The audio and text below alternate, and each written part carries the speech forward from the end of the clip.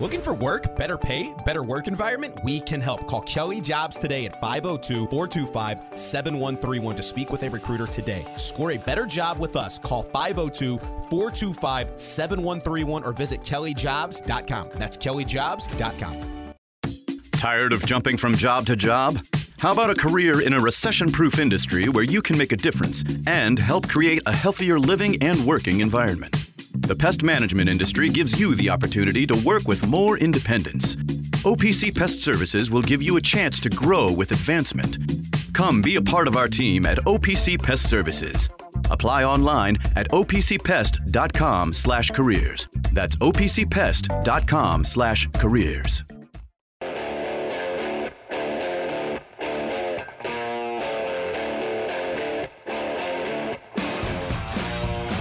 Time now for The Drive with Mark Ennis, presented by Fitness Market on 93.9 The Ville.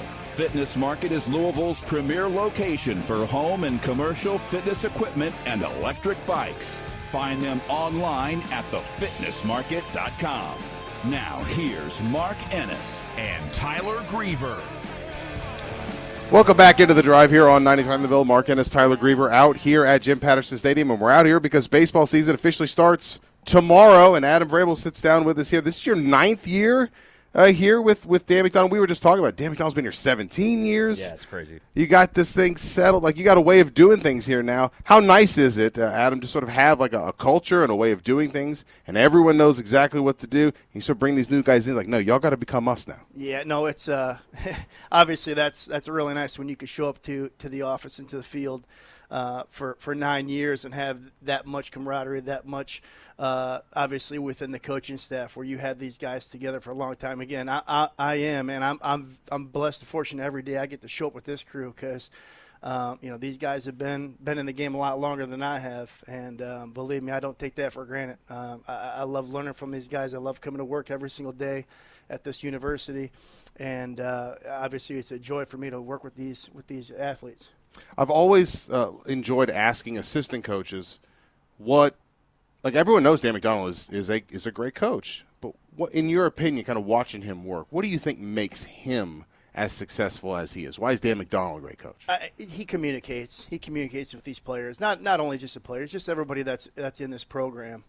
He lets you know where it's at. Obviously, expectations, right? Obviously, his expectations, but it's more of this program, and that's the biggest thing is putting the program first. The program expectations and the standard that is here with this program, and just obviously having everybody on that same level. And that's the one thing with the coaching staff, with Coach Mack and Coach Snyder and Coach Williams, and they're talking to these recruits. It's, hey, you want a part of this? You want to be involved in this? You want to be a part of it? It's going to be bigger than the coaching staff. It's going to be bigger than the student athletes that are here.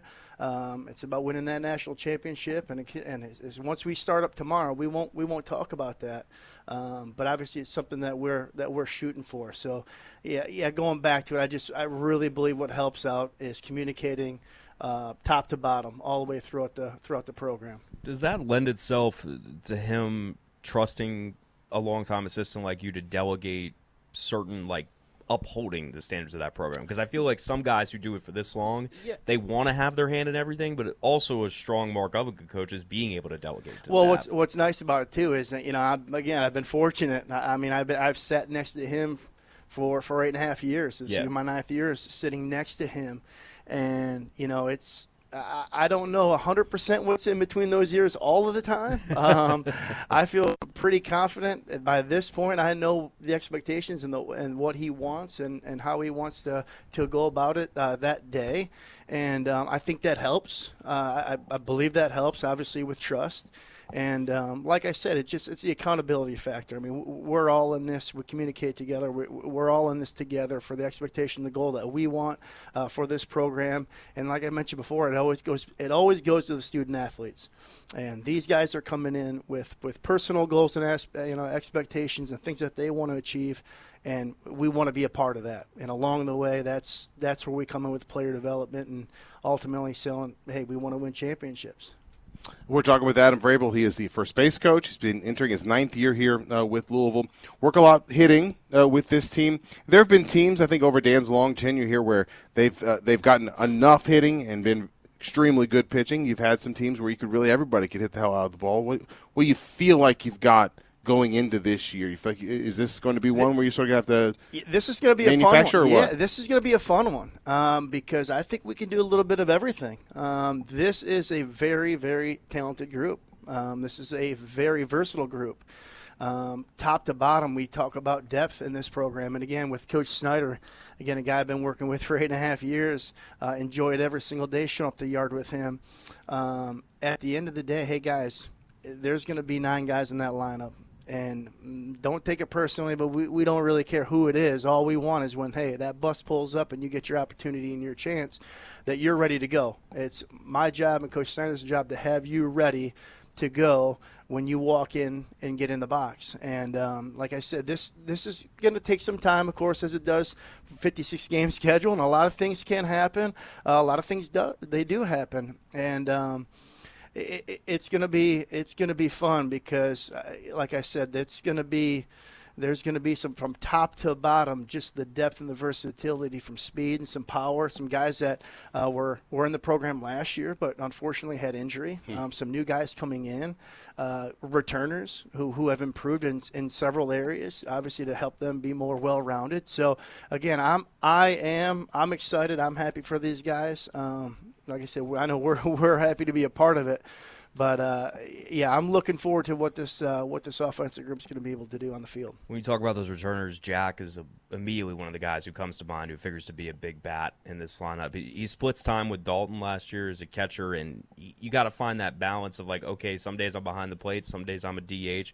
What do you think that adjustment is like for him this year to take over that role in a more full-time basis while still getting the occasional spell? Yeah, and he was in that spot when he got here as a freshman as well, and that's the one thing I do love. I mean, we'll play a lot of guys, and that's how you gain experience, and that's how you gain, trust within the program, and obviously within the dugout, and then being in the lineup. So, it's another year. You've moved up into that junior role. We have 2 young guys behind you. You had somebody help you, show you the way, right. And that's kind of that. Not necessarily you're passing the torch because you're still there and you're still playing, but it's all right. Hey, I've had people pour into me and help me out, and in turn, that's going to be my expectation and my job. So, yeah. And again, you're talking about guys that can move up and down in a lineup.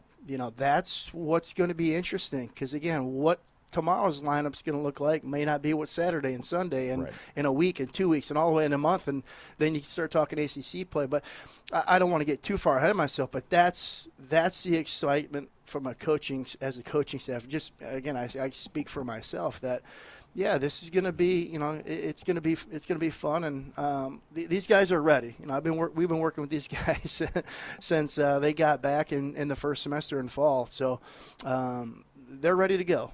Yep. You brought in a couple of JUCO guys. I know typically you bring in some JUCOs. You're looking for immediate impact, help from those guys. What do you feel like you're working with those two? Where do they fit in?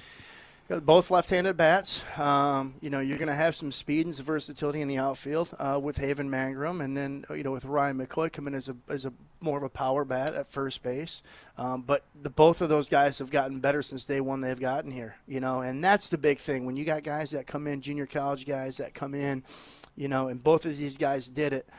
All they want to do is get better, and that's what we've asked of those guys, and that's what they've done. They put themselves in a really good position, one day away from open and pitch. So, again, 2 guys that'll come in, and excited for them, and we'll see where their role takes them. But obviously, they're going to be leaned upon right away. So this has been formulating in my head all day with opening day coming tomorrow. Do you have a favorite opening day tradition or anything that you take or part a in? Superstition or something? Not even like as a coach, but just as like a fan, even when the MLB opening day comes around. I actually do not.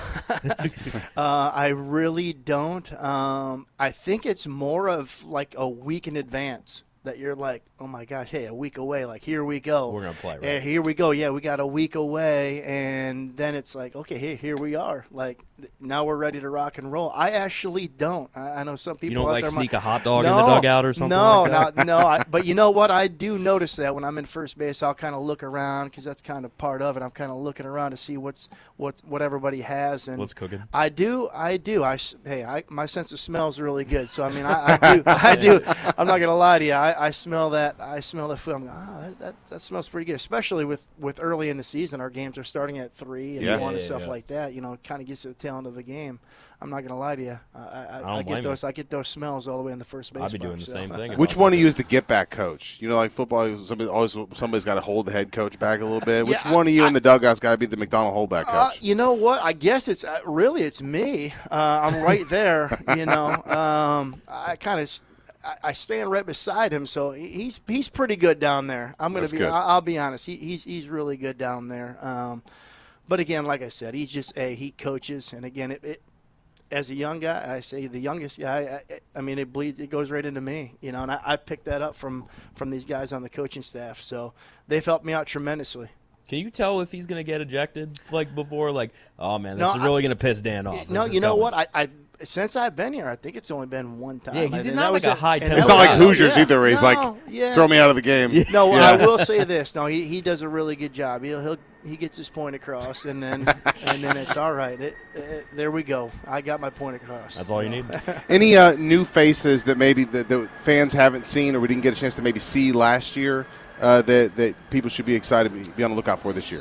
You know what? I mean, I'm trying to think, and I don't want to obviously forget anybody, but, you know, you got guys who were in the program last year, maybe with an injury. You know, I think right away just working with the guy, Willie Cook is a name, you know, a left-handed bat at first base, and really came in. Versatility we're talking about. He came in, was middle infielder like in high school and that, but more of a corner guy for us, playing some first and some third. You know, he had a shoulder injury last year, so coming back from that. So, of course, he's one guy. Eddie King has a redshirted last year as well. Had a foot injury, goes off and has a really nice summer. Comes back, kind of puts himself right into that mix right away. So, you know, there's a couple of guys right there that, you know. And again, you're even talking about some young guys that got some innings and some playing time last year. That, hey. And this is what we seem to – these guys walk out the door, and it's like, all right, next guy, here we go. Well, talking along the kind of those same lines, I know Drew talked with Dan himself this morning a little bit about just how the luxury of having so many guys who've gone on to be successful, make it to the major leagues, and not only make it, but like be good, and sort of being able to either have those guys around and be supportive or to at least be able to hold them up. As examples and sort of challenge guys to sort of aspire to that. How often do you guys use that sort of thing with the current guys? I say we would, and it starts off as we're looking outside. I mean, we're looking at the All-American wall, you know, and, you know, to do something special, you got to be able to do something obviously on and off the field. This is not like the magic sauce. You just show up and here I am. And so, you know, I think it really does. It starts from day one when these new guys arrive in that end of the summertime when we get them right into class and get them right into the weight room. I mean, that's where I think it's right away, right out of the chute. We set the tone with these guys early.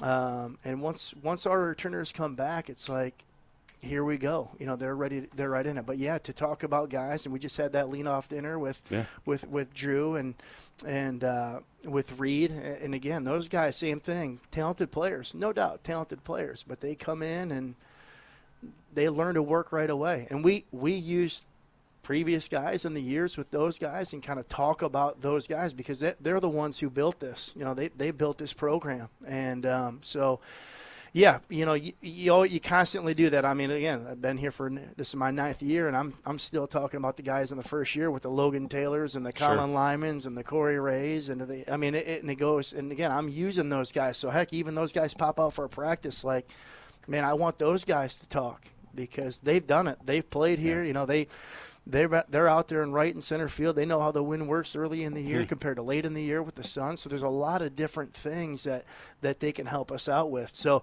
I do. I lean on those. I lean on those older guys and talking to about those guys in the past. You've kind of talked a little bit about like the standard that's been set here, and you've seen it for a long time. I feel like the theme of last season so much was like resetting that standard after missing the tournament. But now you guys are back in a more familiar spot. Like, I think most polls have you guys in the top 15. You're picked to win the ACC. Do you feel differently going into this year with like a different mindset of like, okay, we got back to where we're used to being. Now it's time to take that other step forward? Well, I'll say this, before I got here, right? Before I got here, you had it in 13 and 14 with the College World Series, right? So, and then coming in, and my first year was in that 15. Yes, I would say, that, obviously it hurt last year, but our 2 years ago, right? Obviously, and kind of resetting that standard, but more, it's not about being comfortable. You got to show up in each and every day. And last year was a little uncharted waters, but it's okay. I mean, you look at how our guys took that. I'll talk about the coaching, but really it's in that locker room. I thought that was a really, really close group. They decided what they were going to do. They decided where this program was going to, where it was going to go, and they got it back. And that's going to be the message to this group. Hey, man, put your head down, show up in each and every. Keep this thing simple. Keep it simple, because we haven't even played a game yet, and they want to talk about in the future. So let's just take one day at a time, 1 week at a time, but one game at a time, and just get better each and every day with it. Keep it simple. Yep. Adam, thank you so much. Adam Vrabel, for sitting down with us, man. Good luck.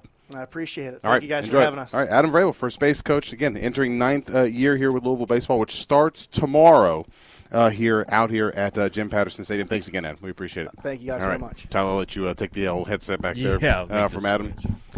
Again, first pitch tomorrow will be on 970 at 3 o'clock.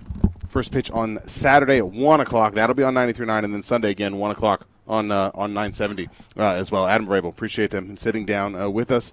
The message is the same. Yeah. Kind of across. But listen, I know you're showing up. You think you're hot stuff, but we're all hot stuff. So get to work. It's an adjustment I think everybody's got to go through when you reach like the D1 level of competing. Especially when you get to a program that has kind of separated itself as a whole as one of the elite ones in the country. It's like, oh, great, you accomplished this, and this. Well, that guy, this one in front of you, they all did that. And in a lot of cases, they did more. But I think, honestly, in our job, we get, I think, a little tired of hearing some of the same messaging of, like, consistency and showing up day in and day out with that kind of attitude.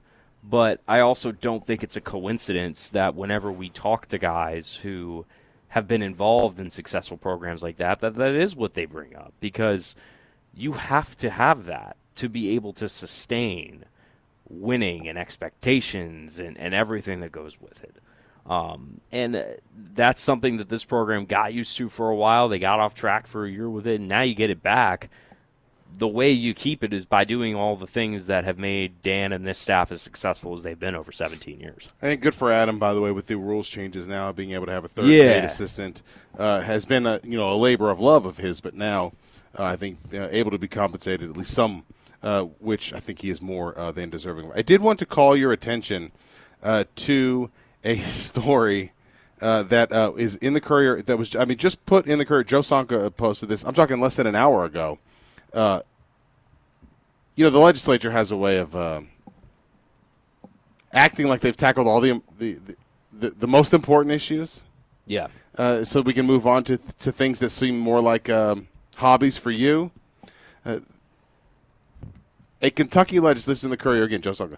A Kentucky legislator filed a bill Thursday to prohibit state universities from giving lifetime contracts to employees, citing the contract of University of Kentucky men's basketball coach John Calipari. Quote, the primary motivation, obviously there's a basketball coach in this state that has a lifetime contract, said Representative Patrick Flannery, Republican from Olive Hill. My goodness. I think we probably know who we're talking about. House Bill 336 of Flannery does not specifically mention Calipari, but it amends state law to say that the governing boards of Kentucky's post-secondary institutions are prohibited from entering into any contract for lifetime employment. In 2019, Calipari signed what has been called a lifetime contract, allowing him to transition into an ambassador role with a $1 million contract after he retires from coaching.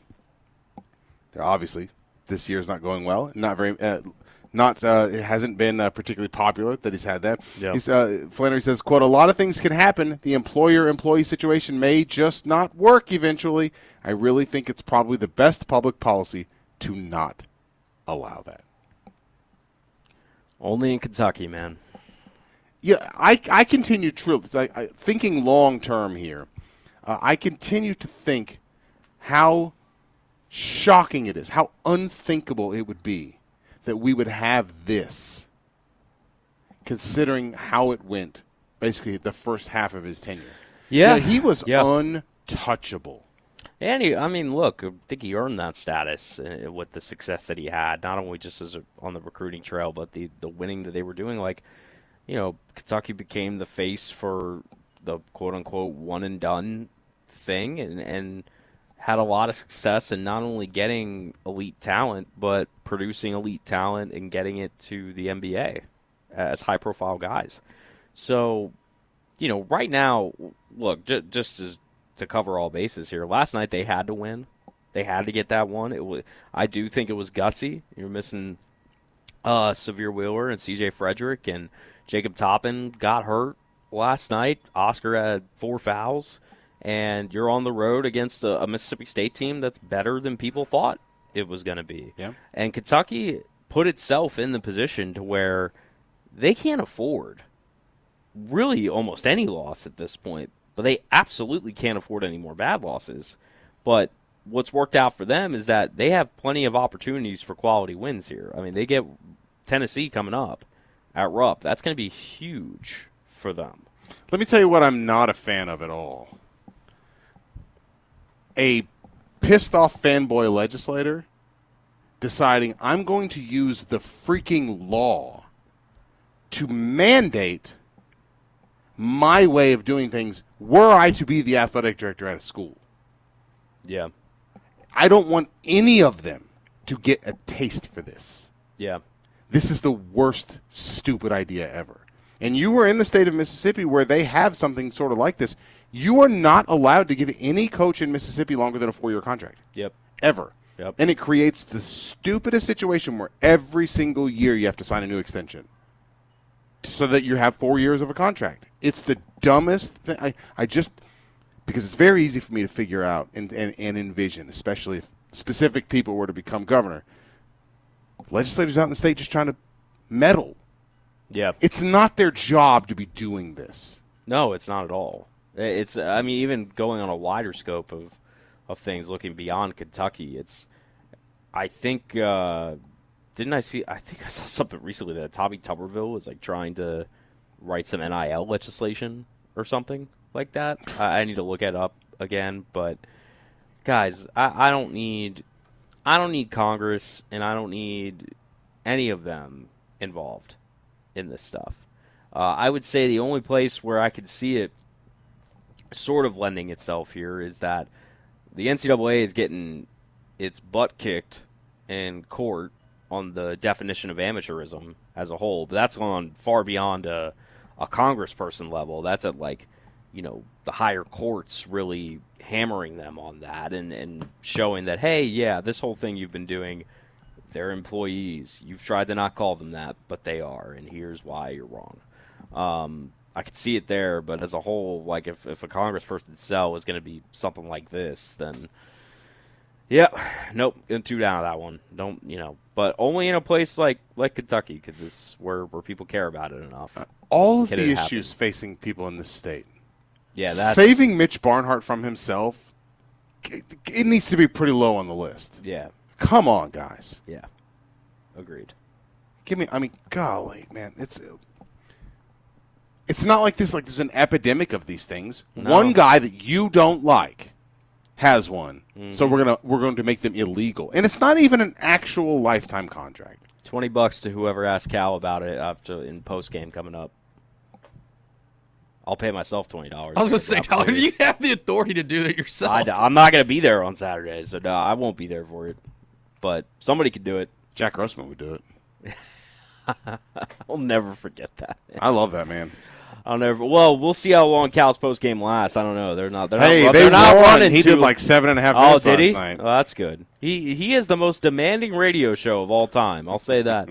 I got to go do this radio, dude. Nobody's demanding you to go do that radio. You're just using it as a way out. I'm not even saying that as like a hater or anything. I'm just calling it how it is. That's what these guys do. He's not unique in that by any means, but yeah, it's not a coincidence that the radio show is so demanding most of the time. I'll just leave it at that. If I was Mitch Barnhart, I'd be furious.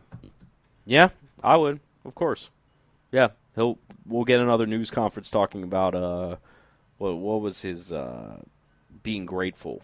That's what his big thing was back when the whole. If I was Mitch Barnhart, I'd be like, sure, we can pass that thing was happening. You pass that right after you pass term limits.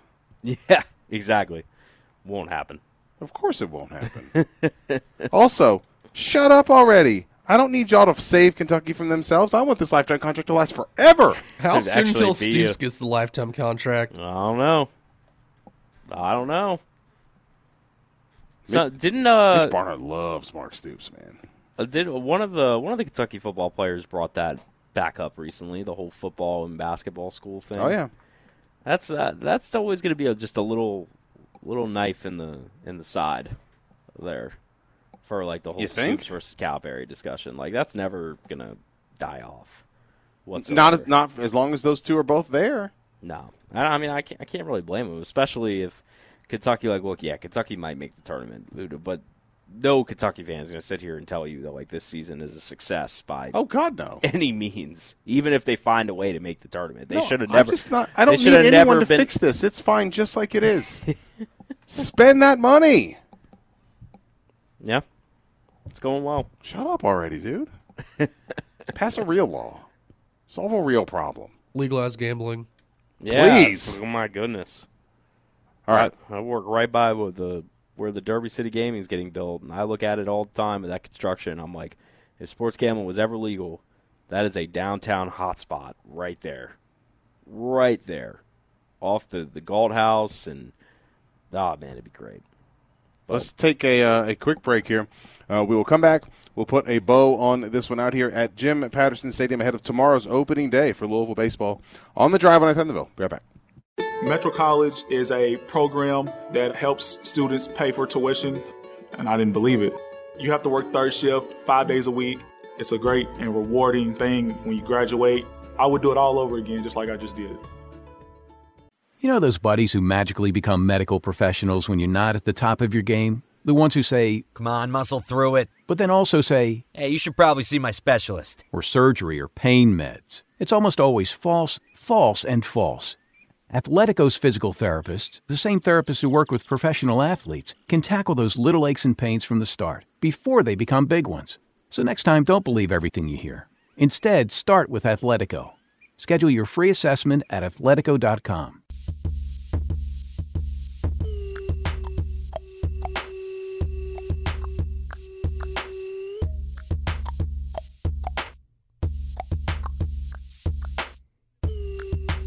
You're listening to The Drive, presented by Fitness Market, right here on 93.9 The Ville. Now, here's Mark Ennis and Tyler Griever. Welcome back into The Drive here on 93.9 The Ville. Mark Ennis, Tyler Griever here. We've been primarily reacting to Louisville and Virginia from last night. And if you've still got any thoughts by this point, please fire away. 8150 93.9. I've enjoyed being out here at Jim Patterson Stadium, ready for baseball season to start. Excited about another team, the preseason kind of consensus top 10. A lot to work with. Appreciate the guys working with us and joining us here both today and with us and earlier with Diener. We love making them a priority, and they do the same for us. We appreciate Steven does a great job making sure that goes smoothly. I did want to ask you, because I know we care about this because of the Lamar Jackson angle, but then also you are a Ravens fan. Mm-hmm. I did like a literal guffaw. Like just I almost physically reacted to. I look at Todd McShay's last mock draft, and has the Ravens drafting a running back at 19, John Robinson from Texas at 19, and I thought to myself, I will forsake them if they do that.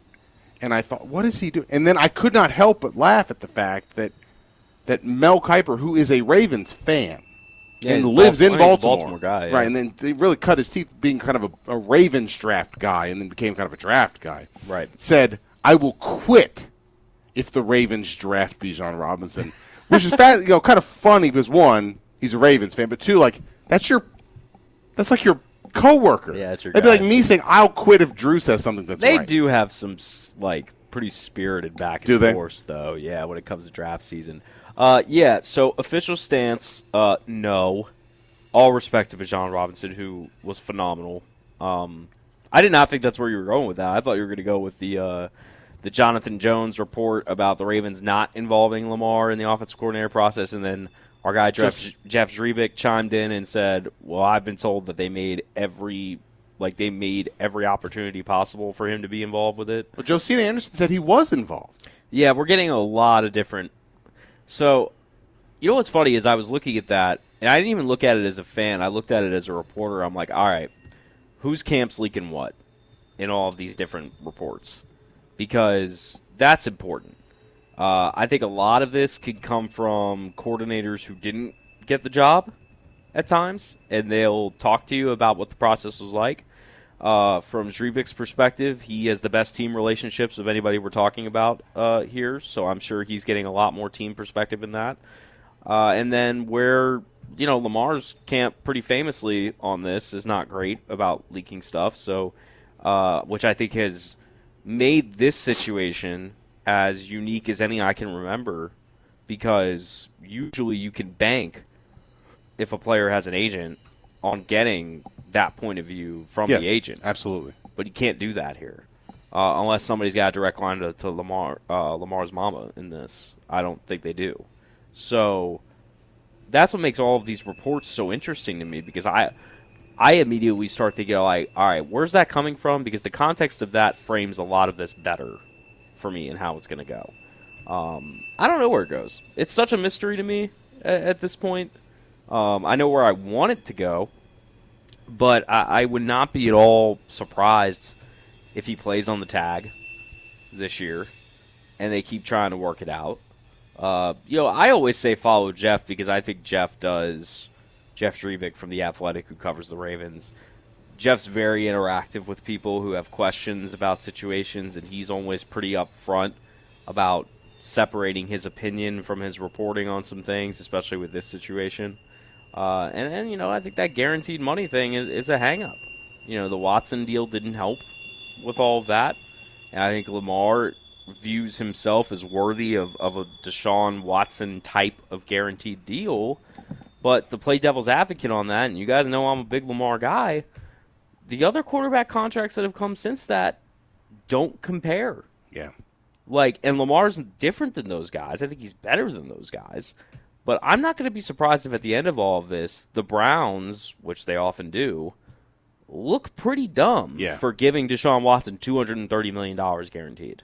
Yeah, I think that what you're seeing is Lamar's the one holding out, saying, that's a deal. I want one like that.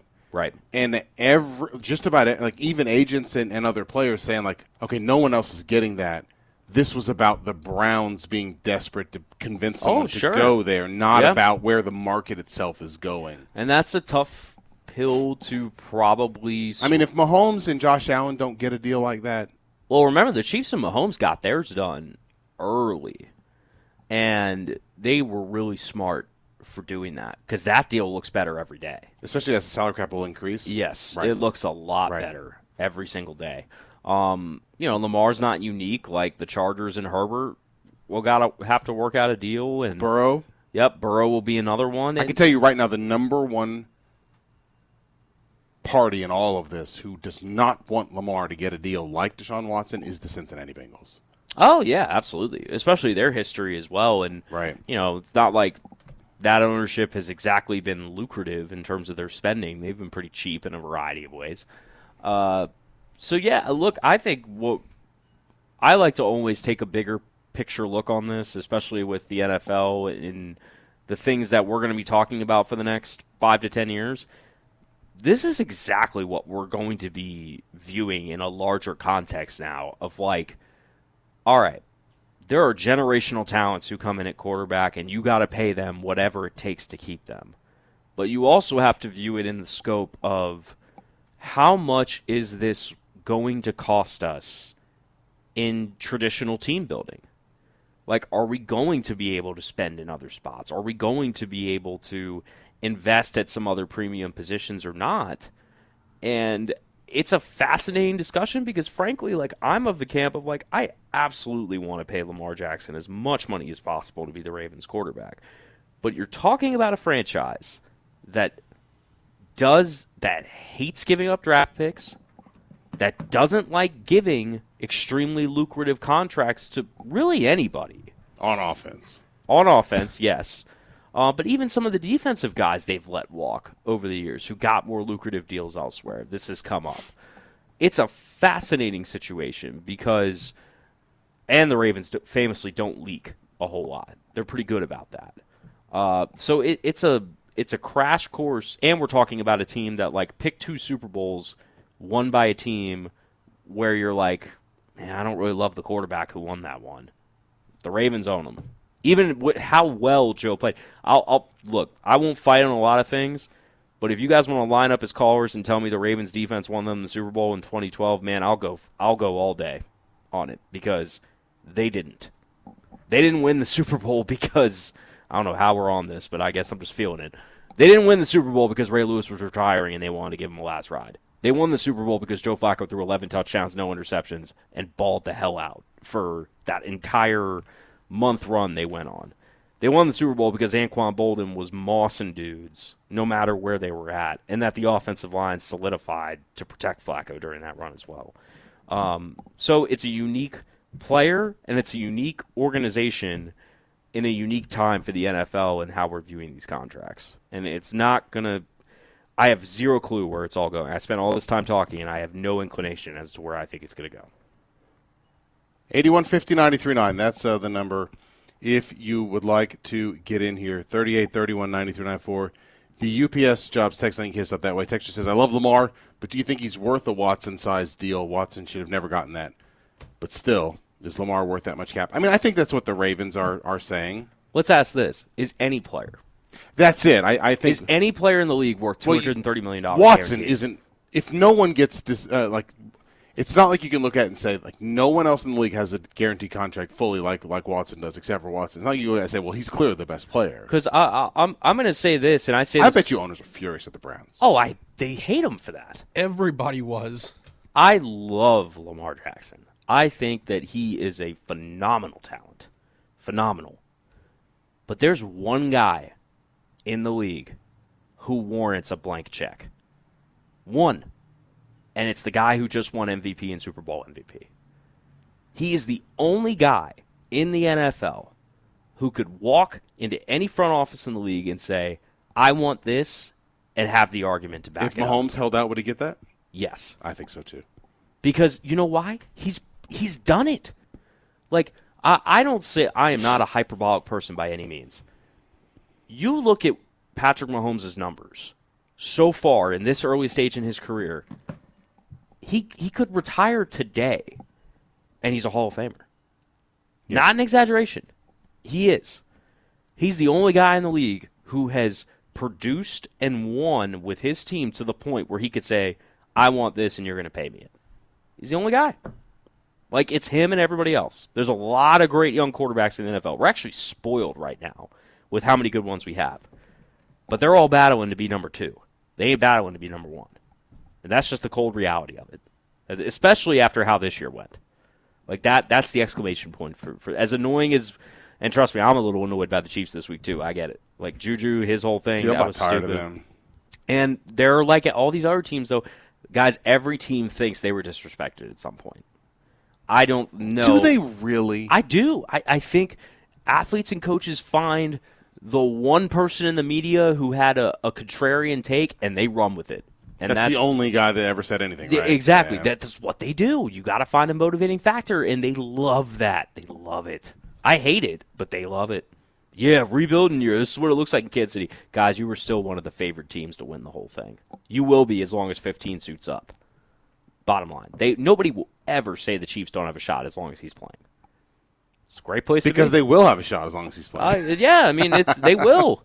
He's exactly that good, right. man. He's that good. I hate to be that, but he is that good.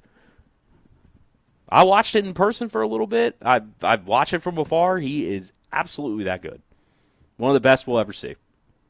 Oh, I think you're 100% right. I thought what was fascinating about the Super Bowl was the contrast of it kind of didn't matter who you put around Mahomes as long as it wasn't below baseline. Right. Because the Bucs Super Bowl proved, like, if you can't block for him at all, he will die. But other than that, anybody will, as long as you've got the basics, you're good.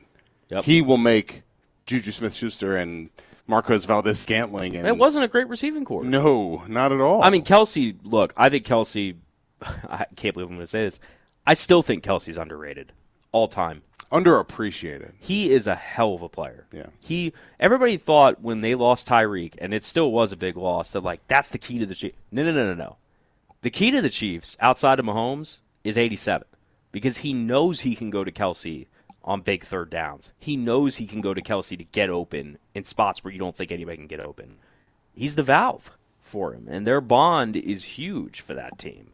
It's why I don't think everybody's got a price that they won't pay at some point. Yeah. And I think that's what happened with Tyreek. He wanted to be paid as one of the top guys in the league, and the Chiefs were like, we love you, but no, we're going to get a pretty big package for you, and they look better for that. It worked out for everybody. Nobody wants to admit that, but Tyreek had a huge year, and got paid a lot of money to do it. He seems fine. The Chiefs are fine. Nobody wants to accept that. We got to think there's got to be a loser, but it all worked out for everybody. I would hope that Lamar will accept less than the Deshaun Watson deal without losing face. But it's hard to not feel like the Ravens don't want to commit big money to him. I would fight that in this sense. I think they're willing to commit big money to him. I don't think they're willing to commit that money to him. Like, he can still be, and look, I base this off of the reporting I read from the sources that I trust. I mean, Trevick said multiple times the Ravens are willing to make him a top 3 paid guy in the league. And on like a front-loaded deal where you get a majority of it up front, it's just not Watson's contract. But I also see this from Lamar's point of view where, like, Lamar has spent his entire playing career proving to people that he's something that they think he's not.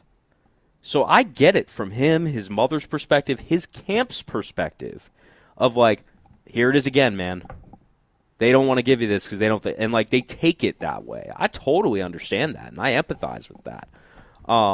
But sooner or later, there's going to be a rub between the two sides that has to happen.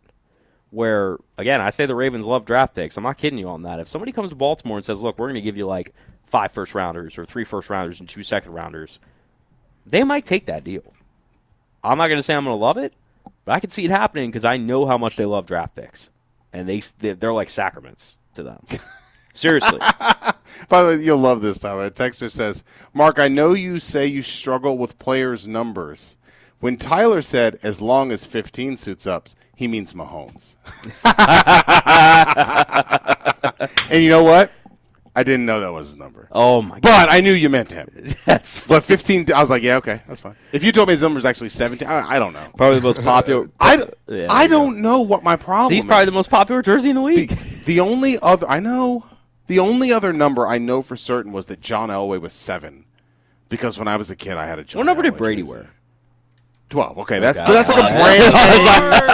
brand name. You know what I mean? But that's not because I can envision him with a 12 on. I just know TB12. Who's the most iconic player that you don't know what number they wore for majority of their career? Steph Curry? I don't know who he is. You don't know what Steph Curry wears? Oh, my gosh. You know what MJ wore at least? I do know that. You know one. MJ. Yeah, Steph Curry wears number 30. Sure. I believe you. I mean, Mark didn't. I could have said number 65. That's what I'm saying. If you were lying, I would not know. I mean, Mark didn't know what Hancock's number was, and you co-host with him for years. No, I know Luke's. Actually, Luke texted me earlier when I said that. He's like, you better know what my number was. I was like, I know Luke's. I know Luke's. But, like, I don't, it doesn't I don't know what it is, but I don't do it. I remember players. I think by Emmitt numbers. Smith was 22. Yes, he was. Yeah. I remember players so much by numbers that, like, so many of my passwords, if you guys ever want to hack me, probably have a 52 somewhere in there. For Ray Lewis, I'm so serious. So many 52s. I think Warren Sapp was 99. He was. Okay. How do you know? Because I'm a nerd. This is what I do. It just doesn't. I could go on Pro Football Reference for 3 hours if I wanted to. Yeah. Or Wikipedia. My could brother do it all was day. 74. I remember that. Mm-hmm. What number did Brad Johnson wear when they won the Super Bowl? 14. Don't know. 14. Not a chance that I know. Yep. It was 14. I know it. Stupid that I know it, but I know it. What's Jalen Hurts' number? 1. Okay. I could tell you what Edwin Muliatalo's number was playing left Danny guard. was number 7. I remember that. Muliatalo was 64 for the Ravens as a left guard. I mean, I was that kid. It's terrible, man. Deion Sanders, I don't know. Dilfer wore number 8. Whatever. Yeah. Wore Don't number care. 8. Just telling you. Peter Bulwer, 58. Saragusa, 98. Sam Adams, 95. God, that 30, I can't that do 30 it. for 30 was so good. I'm so enjoyed happy it. with Hey, it. Mark, what number did Gronkowski wear? Don't know. 87. There Okay. you go. Okay. Occasionally, but it's not automatic. And I look, I should probably get like an examination or something. I don't know what it is. I don't see their numbers. It doesn't. It doesn't stick. It doesn't help. Unless it's like part of like a larger brand, like I just it does not stay. Yeah. I don't know what Malik Cunningham's number was. 3? Yes. Okay. All right. Like I can't say with certainty. And he was here for 7.5 years, and I don't know. I'm telling you, it's a problem. Like a texter was like, "I'm sorry, I sent that earlier." I was like, "No, man, it's me." No, it is you. Inarguably, I can't help it, man. What's Josh Allen's number? The quarterback, Josh 17. Allen. I was asking Mark. Damn it! I was going to say 12. He was going to say 12. There you go. I don't know. Marino, you know what number he was? Was he 12? 13. 13. Yep. Montana, Joe Montana. Was he 12? 16. Yeah, he was 16. What was number? If you're a great quarterback, it was 12. I'm going 12, and then I'm taking my chances. It's terrible, in fairness, like there are some positions you can do that. Like great offensive lineman, like 75. A good interior defensive lineman, you got a good chance he's 99. Honestly, 52. A lot of great linebackers like wore 52. Or because 56. Yeah. Well, Mike Singletary is 56. He was. Yeah. Yeah. Butkus was 50, I think. Right. Yeah. I'm sorry. Corners 21. That's a good. Yeah. Big one. I just don't. A lot of times you'll get a good safety. It's a 47. Yeah, John Lynch. Ed Reed was 20. 20 is a popular one. It's weird, but I don't know what my problem is, but I can't. Rod Woodson was 26. That's a pretty popular one. I could do this all day. By the way, Tyler is right. The Baltimore 30 for 30 that just came out is very good. It is. Including some great Tony Siragusa stories. I think they built it around him. I agree. And it was perfect. But the Tony Siragusa story about him as a free agent about to sign with Dallas. Oakland. It was Oakland, that's right. The Raiders. And, Al Davis. And Al Davis, that's right, walking away from negotiations with Siragusa over $50,000. And then he signs with Baltimore instead, injures Oakland's quarterback, finds Al Davis in the tunnel. He's like, how about that $50,000? Yep. Love that stuff. And I love stories like that. Siragusa was such a character, man. But again, what made that defense so great is that every level of it understood what they were supposed to do. Sam Adams. There are two defenses in my life where it was the perfect combination of personnel and scheme. Yeah. The Bucs defense in 02. Yep. For the Tampa 2, Warren Sapp, Simeon Rice, Derek Brooks, Rondé Barber, John Lynch. Like, that was unreal. You had nowhere to go. And they weren't that far apart. Like the Ravens defense and that Bucs and then defense. And then the Ravens 3-4 Siragusa, Ray Lewis, the entire unbelievable. Just you couldn't do anything. Siragusa and Sam Adams basically operated as like an interior offensive line to clear the path for Ray. Ray Lewis didn't get blocked for years. He just could go do what he wanted. It was huge. It's a huge reason that like I wish there would have been more in there about them wrecking Kyle Bowler. Oh my gosh. Oh, that name. Just because they were bored. Horrific. Ray Lewis and Ed Reed deciding this kid's a schmuck. Well, he didn't come in until a little. I know, but like that was. I wish there would have been something, at least as background for the kind of intense players that Ray Lewis and Ed Reed were. Yeah. But like basically, they were mad they drafted him and they didn't like him, So they just decided. So they basically were tee like, we're off. going to torture this guy in practice, and he basically quit football. The reason Haloti Ngata even got drafted, I'm pretty sure, is Ray pushing for a similar type to Tony and Sam. Even though Haloti Ngata is one of the most athletic men I've ever seen on a football field for how large he was. Yes. Go look up Haloti Ngata rugby highlights. Yeah. It's terrifying. And I love Haloti Ngata. One of Vita my Vea is like that now. favorites. Yes, very comparable player. But no, the 30 for 30 is great. It hit on every angle I thought they could. With that, even what happened with Ray in the trial and everything. I mean, that was huge, obviously, back then. But yeah, that team, there's not going to be many like them in NFL history. I think. Can I tell you something though? I think Brian Billick's a schmuck. I think he and I think he comes across that way. He's arrogant. He's extremely arrogant, but that's why he worked for that team. That's true. Fit in well. He was the perfect personality for that group. But it's weird though because it feels like at the same time, in those 30 for 30s, especially like the U, what I loved about the U 30 for 30 was the way that they showed that Howard was perfect, and this is what he brought.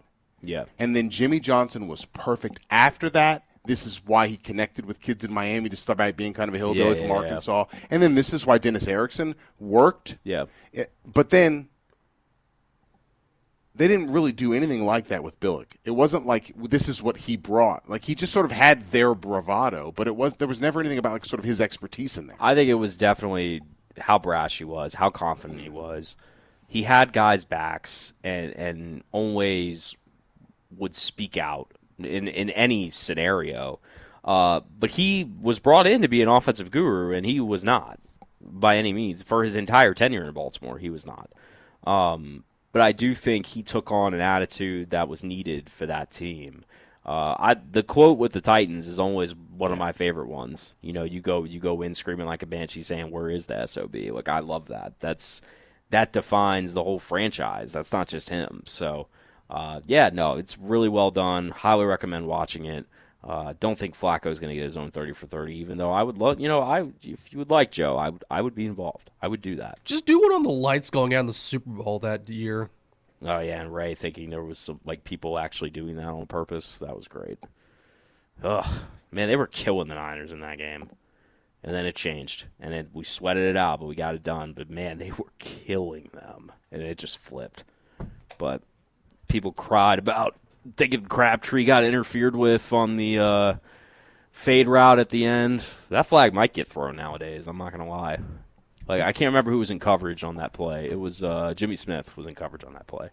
Yeah, people were crying that he got held or something like that because it was like a fade to the back corner. There are players I think of, and from when I physically see them in my mind, I don't see the numbers, but when I look at them, I'm like, that is the perfect looking person for that position. Yeah, I think Ray Lewis is the perfect inside linebacker I've ever seen. No, I think from the days of his cutoff jersey at Miami. Yeah, he just looks like an Adonis, chiseled, perfect. And to me, Simeon Rice is like a 4-3 defensive end. Is he just is perfect. Yeah, and there are a few guys that are like that, but those two, without I think you can feel a lot of things about Ray. And honestly, as a kid, I loved him as a player, obviously. Sure. But now I really don't like him very much, like as a person in general. Sure. But I could say all that by saying you could feel however you want about the guy. Warren Sapp's the same way. I do think he defined that position. And he's one of the first guys that'll ever come to mind when it comes Warren to playing Sapp was one of the first defensive tackles in a 4-3 that was a pass rusher. Yeah, athletic enough to do that. I just wouldn't want to be handcuffed to him when he does. There you go.